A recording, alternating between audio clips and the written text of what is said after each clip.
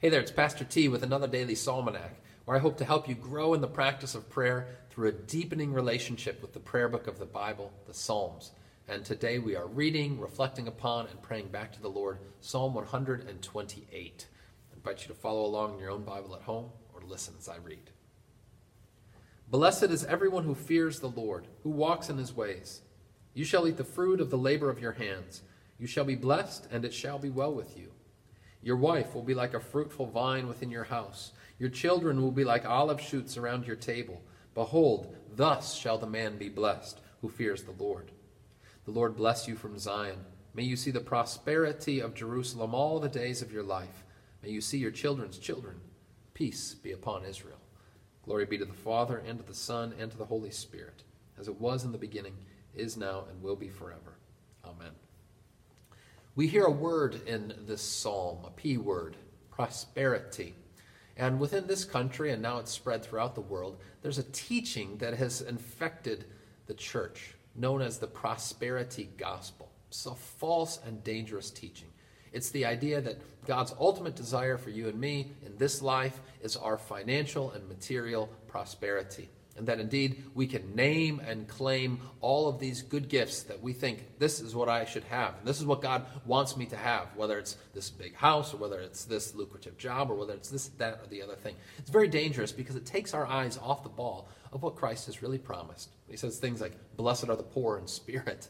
That's the promise of our Savior. The prosperity gospel is not taught in Scripture.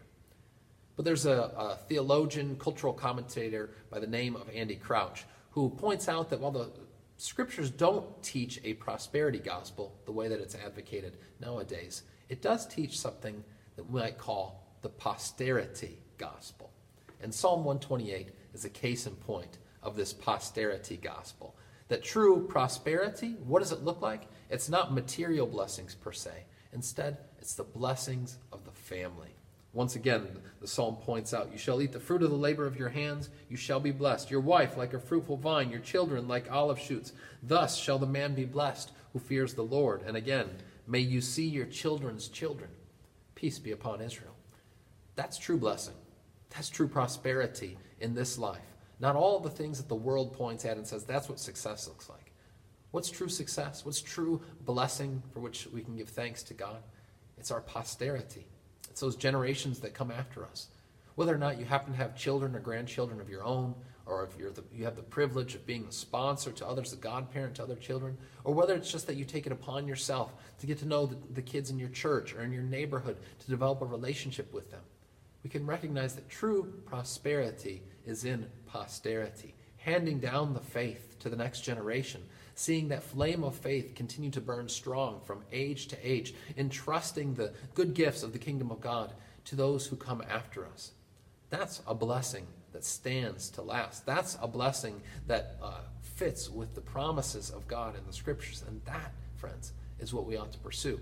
Not the prosperity of our society, but the posterity, the blessing of those who come after us. Let us pray. Thanks be to you, our God, for instituting the holy estate of matrimony and preserving it for so many ages. We pray that you would make every house your temple, fashion the hearts of husband and wife to love their children, cause grandchildren to love their grandparents to love their grandchildren, and for all of us to attend to the posterity gospel, to the promise and the blessing of handing down the faith to the next generation. We pray through Jesus Christ our Lord. Amen.